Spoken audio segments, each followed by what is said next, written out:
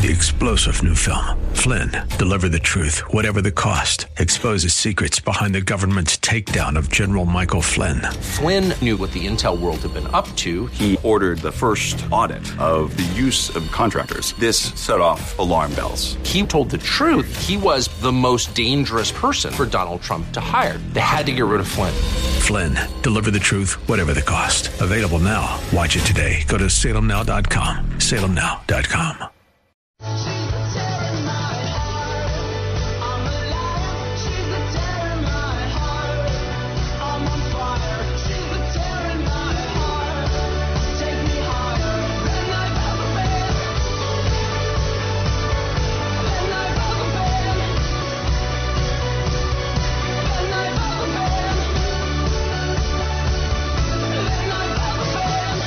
Visit Rob Black online at robblack.com. Now, back to Rob Black and Your Money on AM 1220 KDOW. You fell asleep in my car, I drove the whole time, but that's okay, I'll just... Welcome in, Rob Black and Your Money. I'm Rob Black, talking all things financial. Joining me now, Patrick O'Hare with Briefing.com.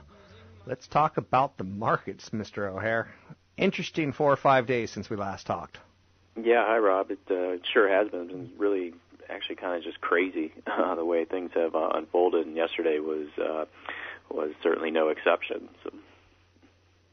It's interesting because I've heard more than one market commentator say that yesterday was just weird. You called it crazy.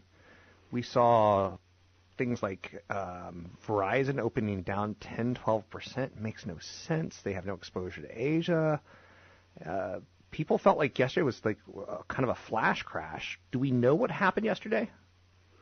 Yeah, I don't think we do know entirely. I mean, what I have read some reports, I think someone described it as 1,000 different flash crashes taking place, at the open there versus just one broad one like we saw a while back. But clearly there were some price discovery issues, and it just created some real havoc there at the open. And, from my perspective my judgment of what took place yesterday is really the casualty in all this, I think, is the, retail investor psychology. What transpired yesterday was not comforting by any means, even though we came back considerably from those opening lows. We then, of course, rolled over late in the day. But you get whipsaw action like that at a time when there's a whole lot of headline noise that's oriented around some fear factors that generate a lot of commentary suggesting,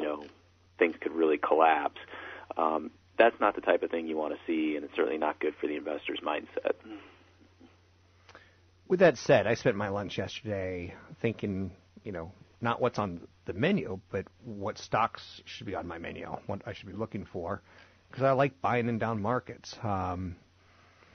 Was there capitulation yesterday, or should I hold off a little bit in your mind? Did you see enough that you want to make a statement? Well, there's certainly, if you just look at the volume, it was the second highest value day traded ever. When you take into account, the level of stock prices and the amount of volume that was flowing through. The only day higher than that, I think, was the day that Lehman declared bankruptcy. And certainly what we saw between September 18, 2008 and March 6, 2009, implied that there was still more downside, before things bottomed out. We could still see some more downside here. I think that what you do is kind of what you've suggested. I mean, you take a step back and you realize that, there might be some opportunities here to scale into some positions with having a longer term mindset. I was asked in an interview yesterday, how should a retail investor look at things here? And I think retail investors should, in large part, look at it as if they were like a shopper. I mean, we don't look at a retailer saying, "Hey, we're selling at full price," and feel like, "Yeah, we want to rush into that store and buy what they have." We wait for this retailer to come out and say, things are 30, 40, 50% off, and then we get excited, and then we think we're getting, picking up a good buying opportunity here.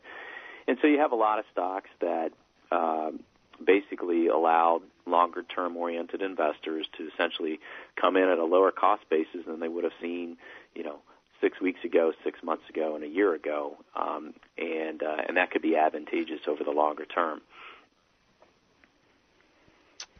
Today we see China cutting interest rates, and I do a segment on television, and I call it winners and losers, and I'm calling it a loser, thinking again, the market's rallying because basically the Federal Reserve of China is cutting interest rates. That's not a reason to rally. It means things are bad, economically speaking, or it means that things are artificially being stimulated, or not artificially, but economically being stimulated or engineered. Are you with me on that? Am I barking up the right tree? I am with you on that, and I think that's been pretty much, one of the major drivers of this recent selling we've seen around the globe is that the mindset has shifted. When you see these central banks introduce new policy stimulus 3, 4, 5 years ago, it was seen as an expedient to help, drive economic growth. At this juncture, you haven't seen the data corroborate what they're doing, and so to do it now after having been so accommodated for 6 years and having pumped trillions of dollars of liquidity into the market and still not getting, any real, economic momentum, sustainable economic momentum to speak of, I do think that a move like the People's Bank of China did today is a message of weakness, not a message of strength. And I'm going to be really curious to see how the Shanghai Composite reacts to that come Wednesday. This news was announced after the market closed there. And I could see the Shanghai Composite, popping pretty good, but I don't know if it's going to end up being a sustainable move because really it is a reflection of economic weakness that they're having to do this. This is the 5th interest rate cut since November. And if you take into account, where we got to with the prior 4 rate cuts, it's hard to have a lot of confidence that this 5th rate cut is going to be the real difference maker there. Speaking with Patrick O'Hare, Chief Market Strategist with Briefing.com, is that where we are? Yesterday I had a message of hope for people. The United States is low unemployment, or not low, but it's okay. We've got low oil that should help our consumer. The United States has economic policies in place that have been there for a while to stimulate growth, low inflation on top of that. And China seems to be having the weakness.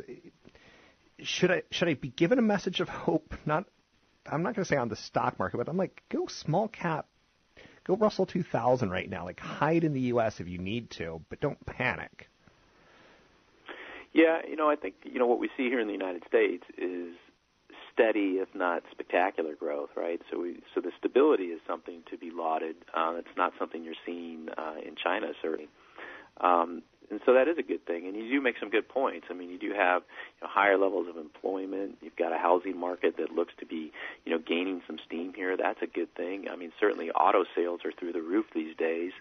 So there are pockets of the economy that are certainly doing quite well here in the United States. And if you do want to divorce yourself from all of the things that are going on in China and emerging markets, then yeah, you stay concentrated in these domestic issues.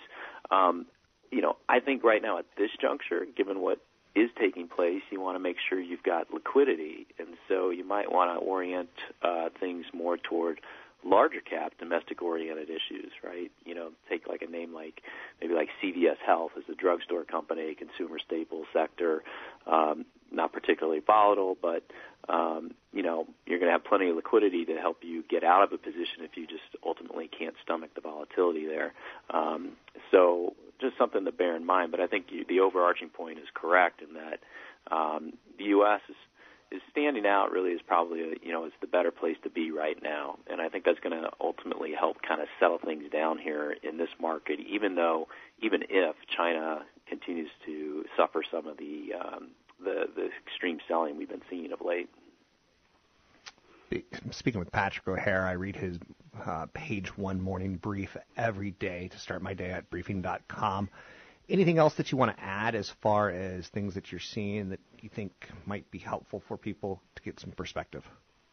Yeah, what I saw this morning, what I liked seeing was that markets in Europe and even the S&P futures here were bouncing back. They were trading noticeably higher here even before the People's Bank of China cut its interest rates. And I think what that was starting to suggest really is that market participants were realizing with this sell-off, that what's going on in China's stock market is still different from what's going on in China's economy. I mean, China's economy is slowing down, but China's stock market is a bubble that has popped, right? And that's why you're getting such extreme selling pressure there. And they're going to continue to have to deal with that.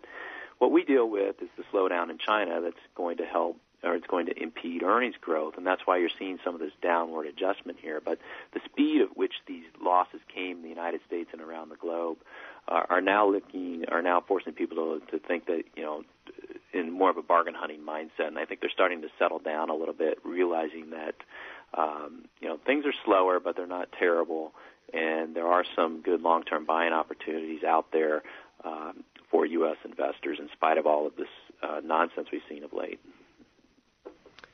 So, question for you, and we'll wrap up on this. Where do you think we go from here? And when people ask me that question, I instantly go, well, I'd be careful of like Tesla and Amazon. I'd be careful of Netflix, the high-flying stocks. Yeah. But I would be very opportunistic on companies with PEs at 12 versus the market at 15. Like I don't answer the question directly. I refuse to because I don't know. Any thoughts from you on where do we go from here? Yeah, I think what we might have seen is really a reset of the trading range, and it's a lower reset. So maybe now we move sideways between 1,900 and 2,000 for a bit here because we still are looking for some clarity on the Fed's way of thinking and what they're going to do with the Fed funds rate. So probably we just have a lower trading range than we did before, but you do have some underlying valuation support there with this sell-off, which has brought the PE multiple in the S&P 500 basically back in line with its 15-year historical average. So probably going to see things steady out here a little bit, just at a lower trading range. Thanks so much. It's Patrick O'Hare. He's got an opinion. He's with Briefing.com, Chief Market Strategist. After days like yesterday, opinions and insights and thoughts are super critical. You need to develop your own, but he's got a good start for you at Briefing.com. It's Briefing.com. I'm Rob Black. I left you at the station. I put you in my bands. But I now got 3-star General Michael J. Flynn, head of the Pentagon Intelligence Agency, knew all the government's dirty secrets. He was one of the most respected generals in the military. Flynn knew what the intel world had been up to. He understood its funding. He ordered the first audit of the use of contractors. This set off alarm bells.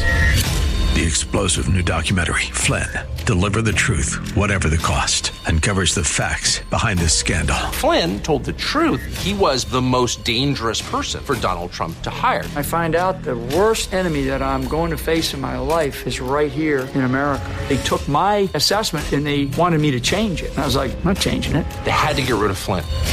With in-depth interviews, archival footage, and never-before-seen personal records of the man behind the headlines. I just felt like I was drowning. Flynn, Deliver the Truth, Whatever the Cost. Available now. Watch it today. Go to salemnow.com. salemnow.com.